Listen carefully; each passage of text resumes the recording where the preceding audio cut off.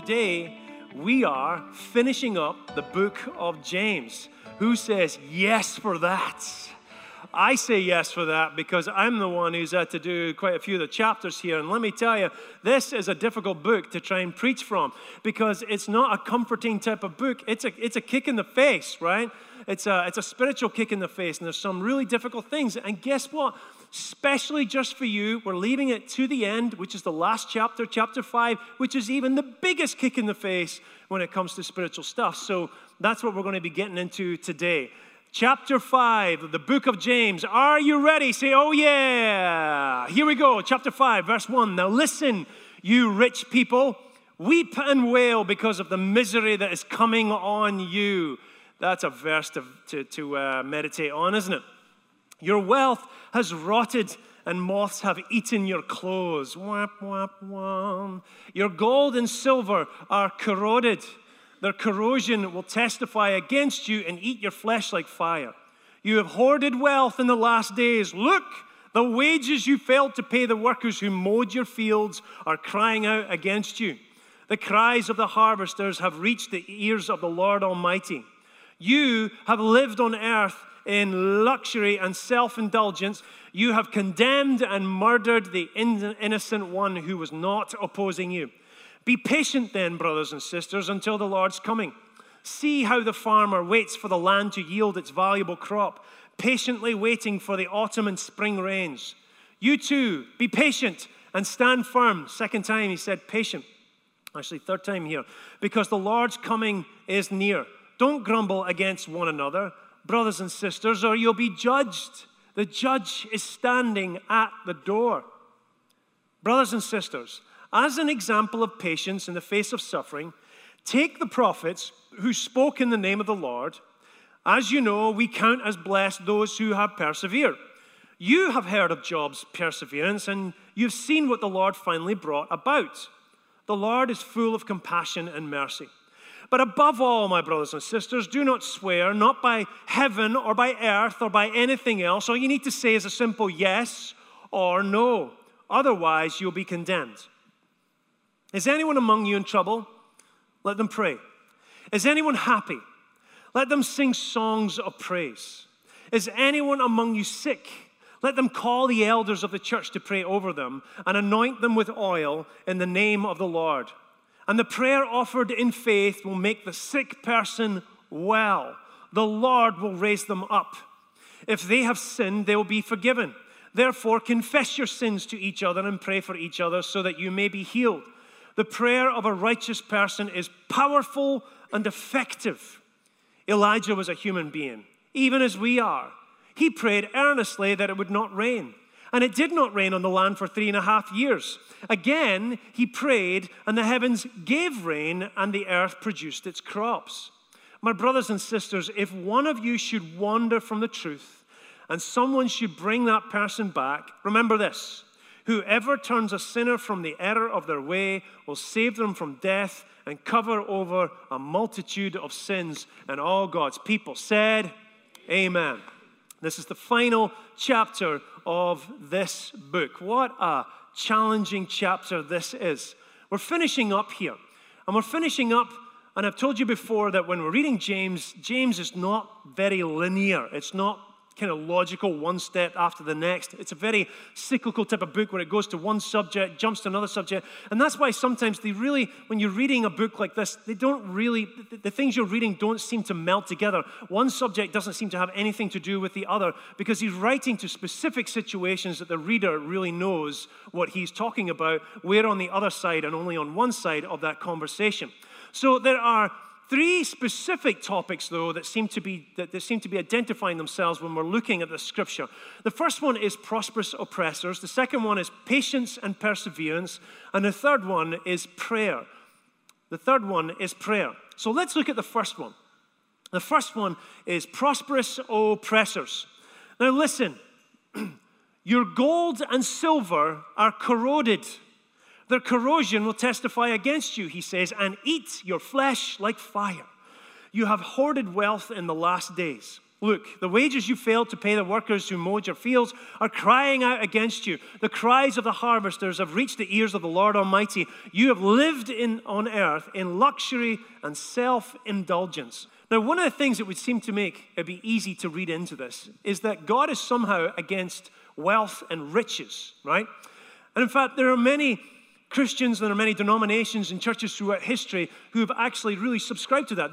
They've preached it and they've promoted that God is against the rich and he is for the poor. It would even seem like Jesus even said that when he said it's very hard for a rich man to get into the kingdom of heaven. Never said he can't, he just said it's very hard for him, and I get that.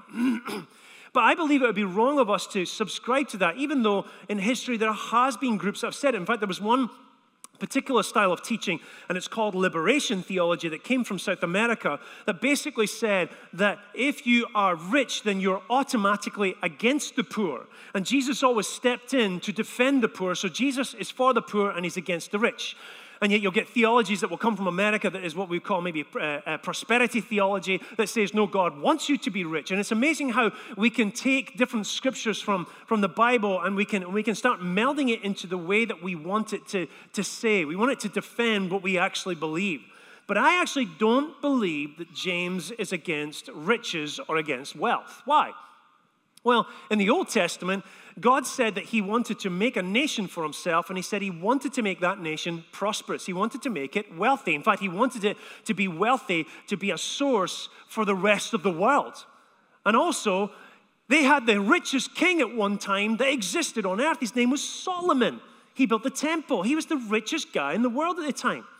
And God blessed him and he anointed him. Even Jesus had many parables where he talked about rich people. Some of them were bad, but some of them were actually good.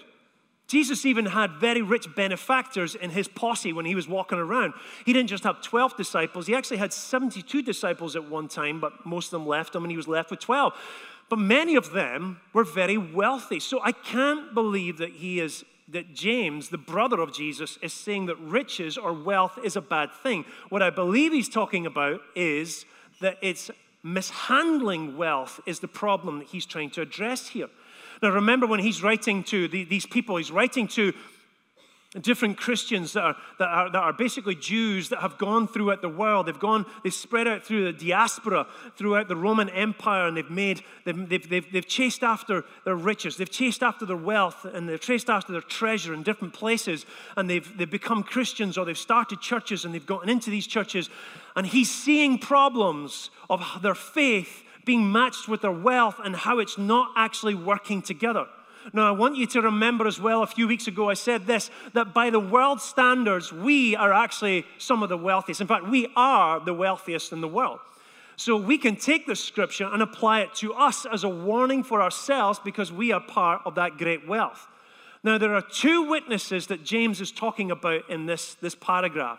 Two witnesses that stand against those that are not handling their wealth properly, or not handling their Christianity properly. The two witnesses are their own wealth and their workers. Right at the beginning, he says, your gold and your silver are corroded.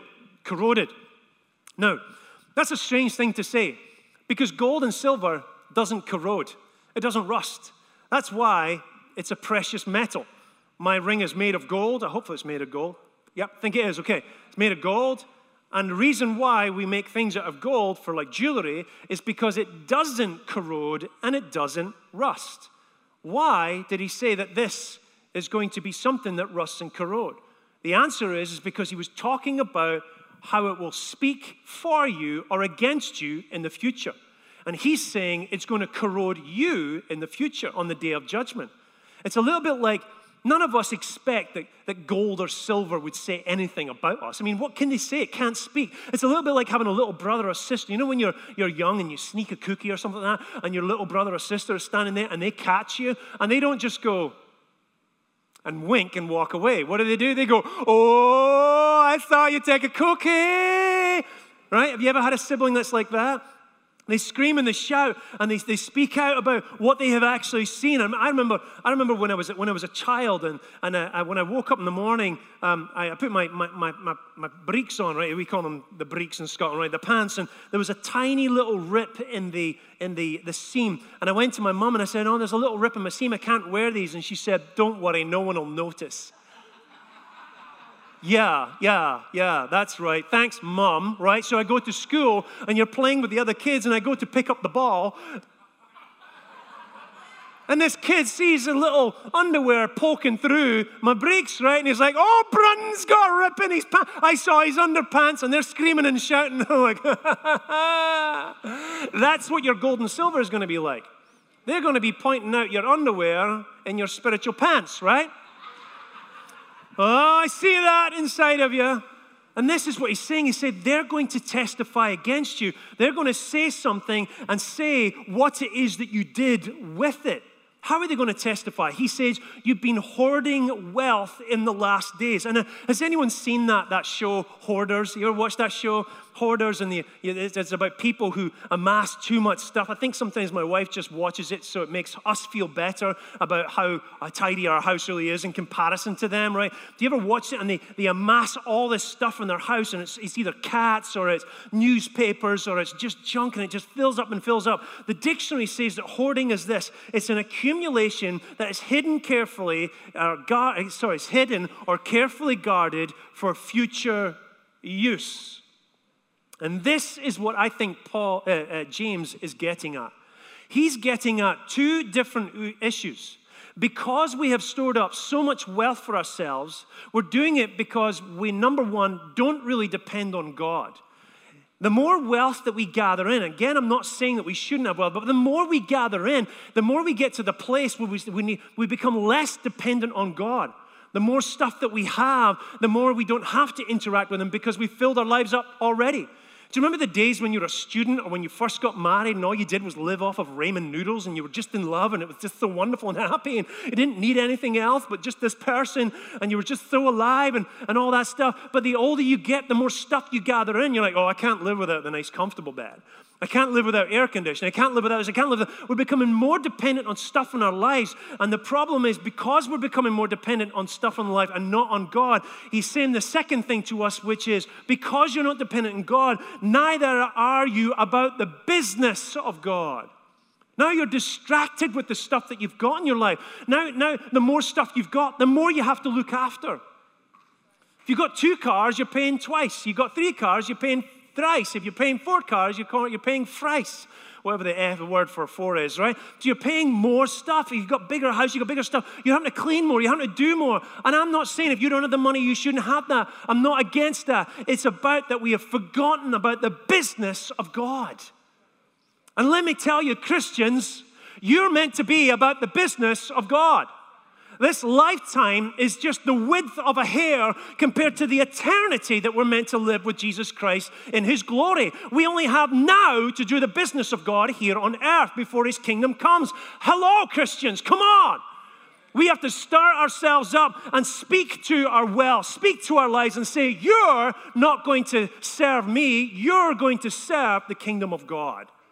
And this is what James is getting at. He's saying, you have forgotten that you're all the wealth that God wants to give you. Why would He give you more if you're only using it for yourself? Imagine if someone who was a gambler and they're having trouble with gambling, breaking that addiction, they came up to you and said, hey, could you lend me $100? Would you give it to them? No, you wouldn't give it to them. You know why? Because it's not going to be used well.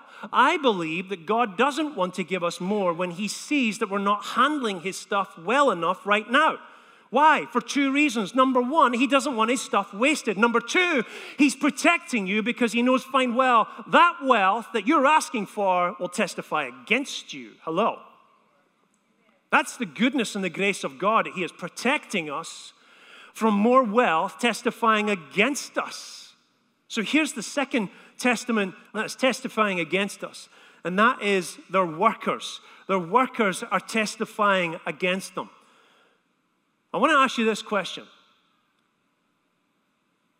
Is there anyone you owe money to? Think about it. If you do, it should have come pretty quickly to your mind, right? If you have to think really hard, then you've either forgotten or you don't. But if there is someone that's come to your mind, they're a witness against you.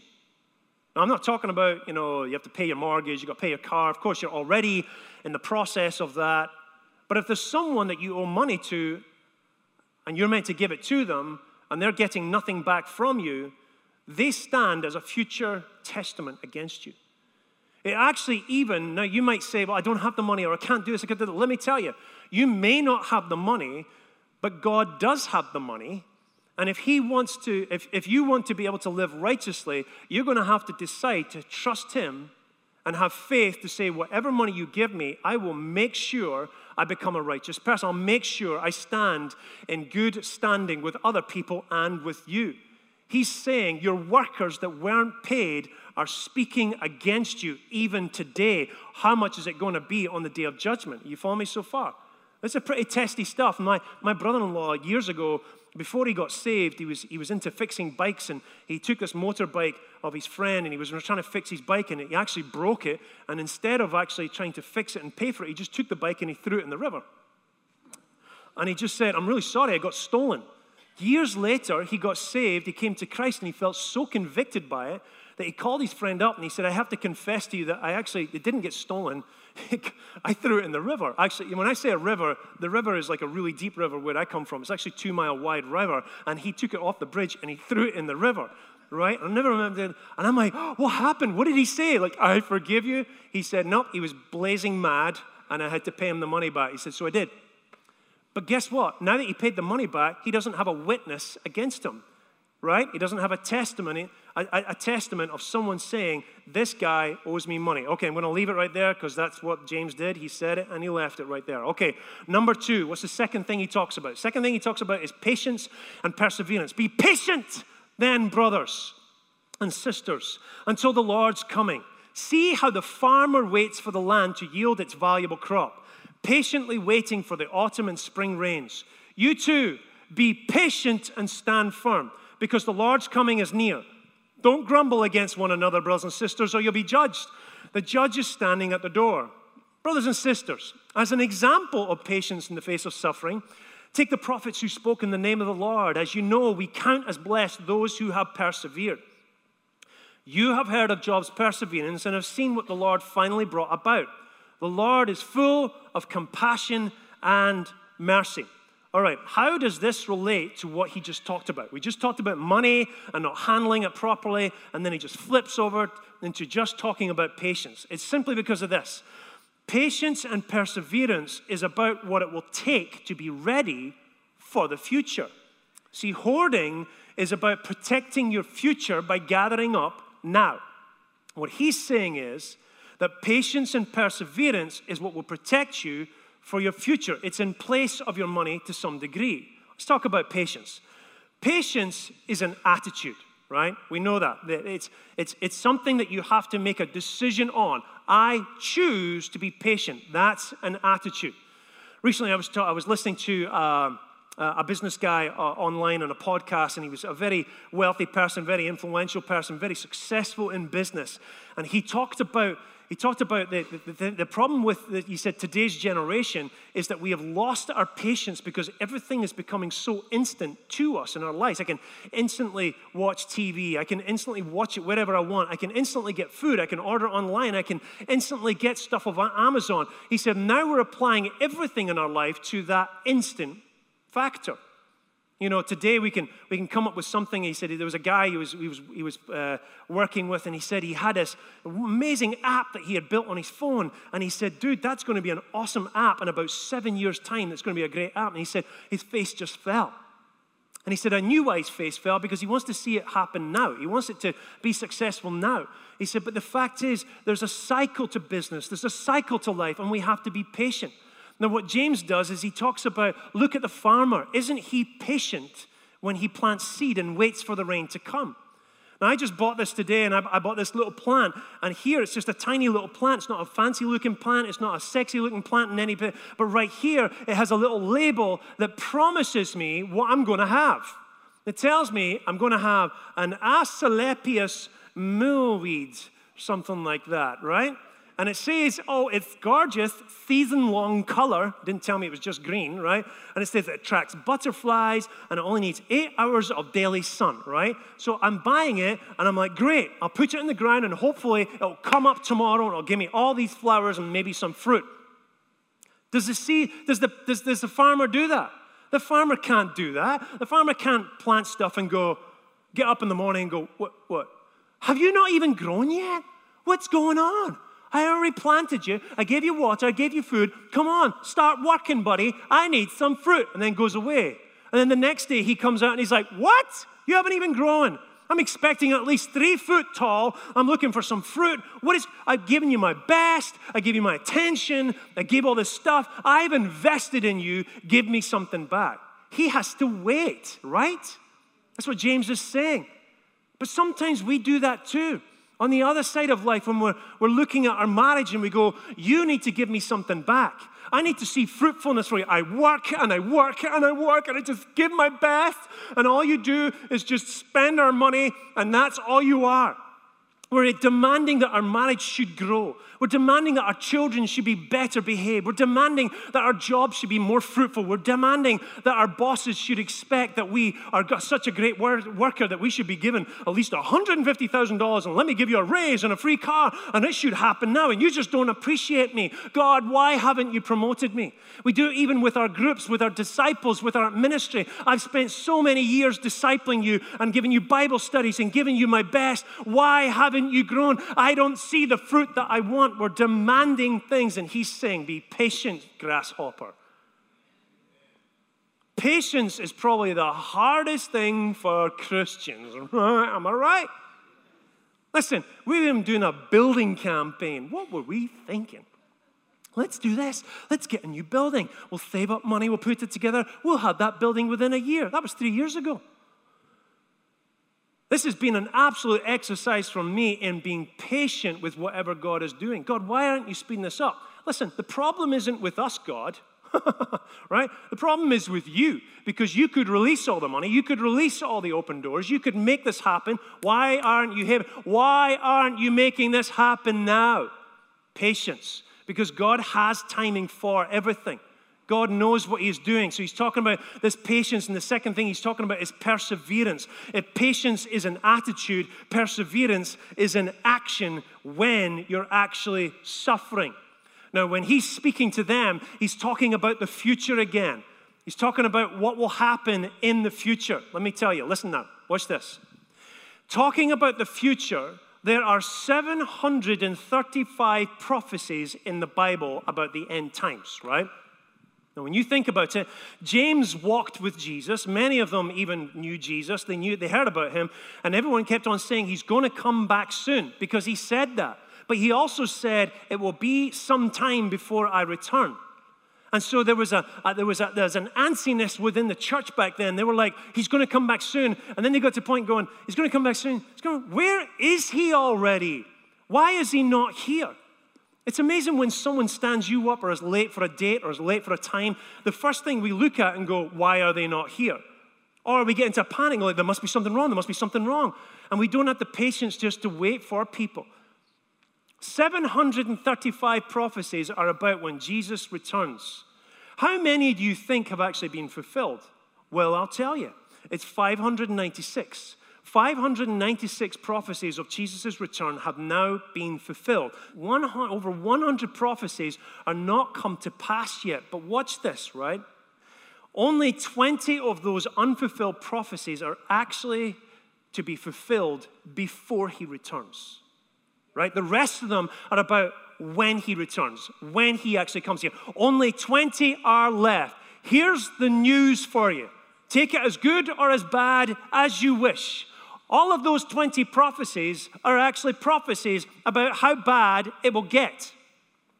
See, many of us are expecting that things should be better. And sometimes we get frustrated at seeing that when you look at the news and you look at the world and you look at the politics and you look at the president and you look at your pastor and you look at your jobs, you look at the business, you look at the fractious culture that is now fighting against each other. And like, this shouldn't be, it's not right. You're right, it shouldn't be and it's not right. But Christ said it must come.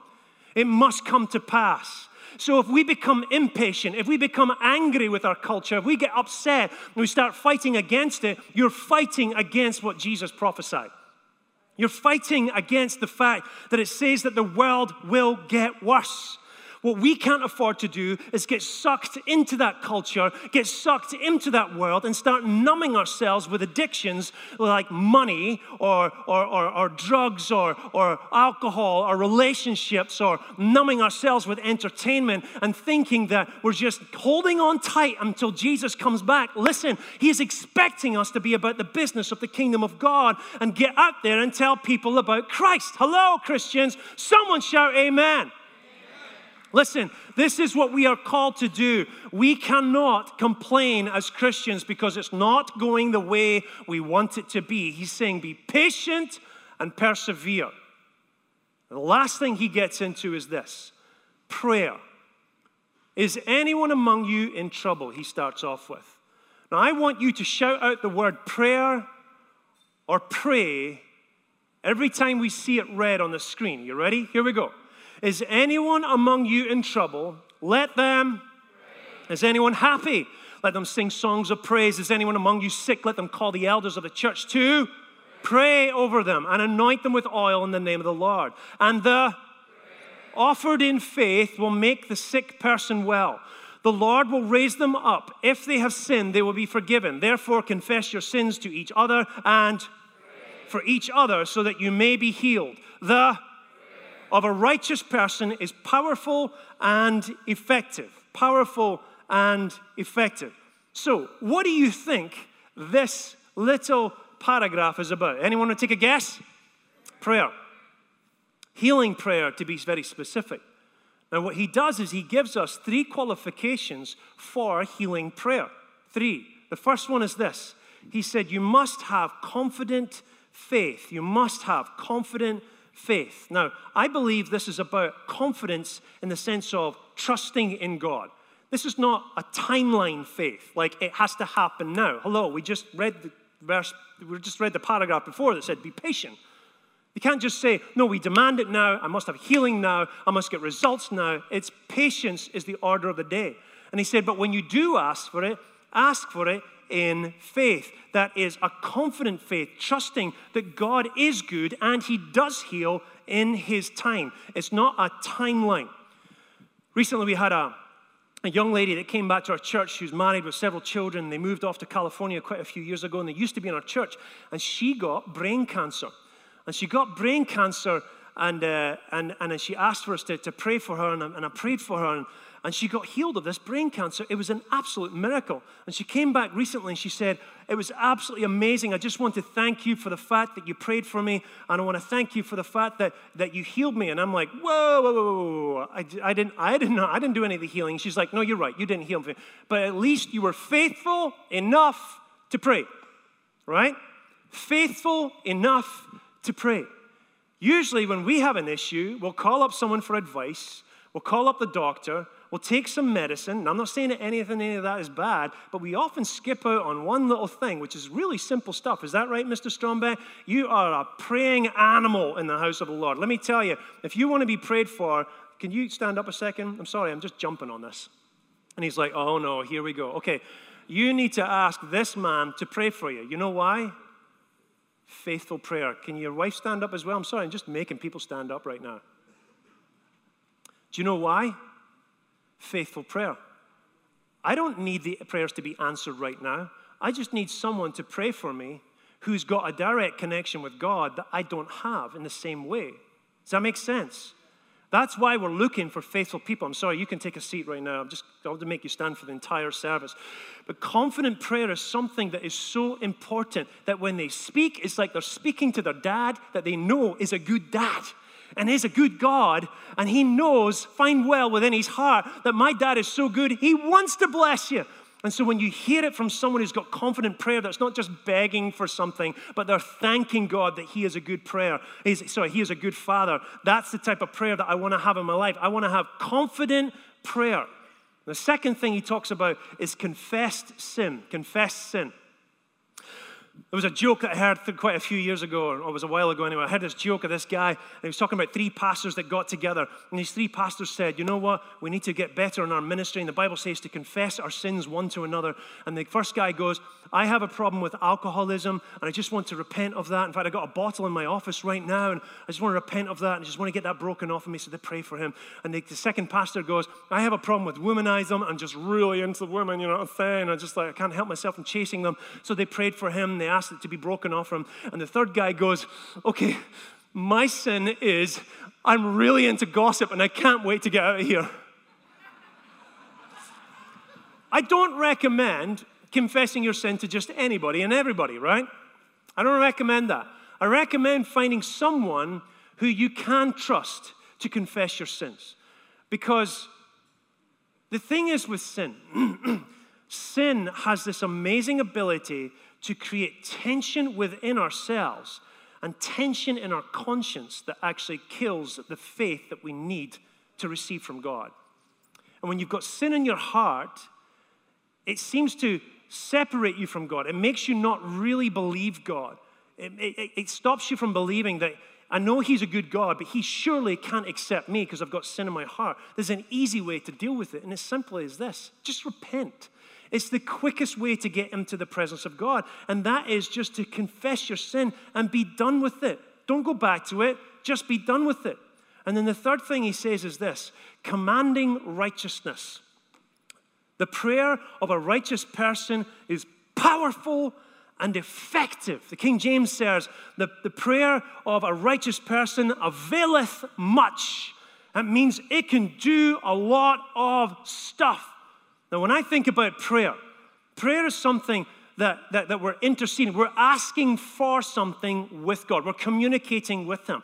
And I have to ask myself this question: who does God want to have a conversation with? Who does he want to listen to? Whose prayers would he want to answer? Now, we just said earlier on that if you're someone who is a gambler and you're gambling your money, and then you say, hey, God, could you spot me some more money? Could you give me more money? God is saying, no, I don't want to give you more because you're not acting in the way that you should act. I'm going to protect you from yourself. I'm going to protect you from giving you more, and I'm not going to give you any more. God doesn't want to give us more give us more when we're not handling the stuff that we already have. You see, God, I believe, wants to speak with someone who is righteous. What does that mean? Righteous means two different things. Righteousness is something that comes in two different ways. Number one, well, righteousness basically means to be in right standing, right? To be in right standing. And it comes in two different ways. The first one is it's imputed upon you. It's imputed to you. What does imputed mean? Imputed basically means that when Jesus went to the cross, his death and sacrifice said sorry for what we have and what we are. It basically paid for our sins. That's why old-time Christians will say that we're covered in the blood of Christ, right? That means that the blood of Christ has gotten me forgiveness. The blood of Christ has basically wiped out my debts that I have with God. It's cleared my conscience. It's cleared my history. It's gotten rid of all my past, and it's basically said that I am now in relationship with God. Nothing bad can keep us from heaven, and nothing good can actually get you there. Only the blood of Christ can put you back into relationship with God. Someone shout hallelujah. Listen, it's imputed upon us. We can't make it ourselves, but it's imputed upon us. But the second thing that righteousness is, that it comes to us as, is not just through imputation, but it's also through impartation. It's imparted to us. That means the Holy Spirit gives us the power to do what is right. This is why James was so upset with these believers, these confessors of Jesus Christ, who had received the blood of Christ, had received his righteousness, but weren't acting out the way that a Christian should. Weren't acting in the way that a little Christ should. A Christian means little Christ. They're meant to act the way that Christ would act. They weren't living out the kingdom of God. And he's like, no. I am mad at this because you have the power to live out the kingdom of God. You're no longer under condemnation. You're no longer under bondage. Change your habits and change your behavior. Change your mindset and do the right things you're meant to do. Sometimes we believe what's right, but our body starts taking control and just does what we feel is right. It's time to tell our body to shut up and sit down and do what it's told to do. Hello? It's time to tell our spirits to say, no, you will do what I tell you to do. Sorry, to tell your bodies, you will do what I tell you to do. You will submit yourself to the gospel of Jesus Christ. This is what James is driving at. I think of someone who I think is a blessed person, someone who I think carries a lot of righteousness. I could think of someone like Mother Teresa. If someone came up to me and said, hey, Peter, you need to have more patience in life. You need to be more merciful. We don't really receive that just from anybody. Part of us just goes, who do you think you are? And you're talking to me. That little part just jumps out of us. You get someone like Mother Teresa that comes up to you and says, Peter, I want to encourage you to be patient and to be merciful to those that are poor and don't have much in life. Woo, I got no argument with that. I got to receive from that woman. Why? Because she has the evidence in her life. The imparted righteousness is evident in her life. She is living it out. That's who God wants to have a conversation with. That's why the last scripture there is a prayer of a righteous person is powerful and effective. Wow. Wow. I love it the way that James takes us. And it's like he takes the mic and he just drops it and he goes, do it. There's one word that is the most common in the book of James, 2 letters. D-O, do. That's the most common word in the book of James.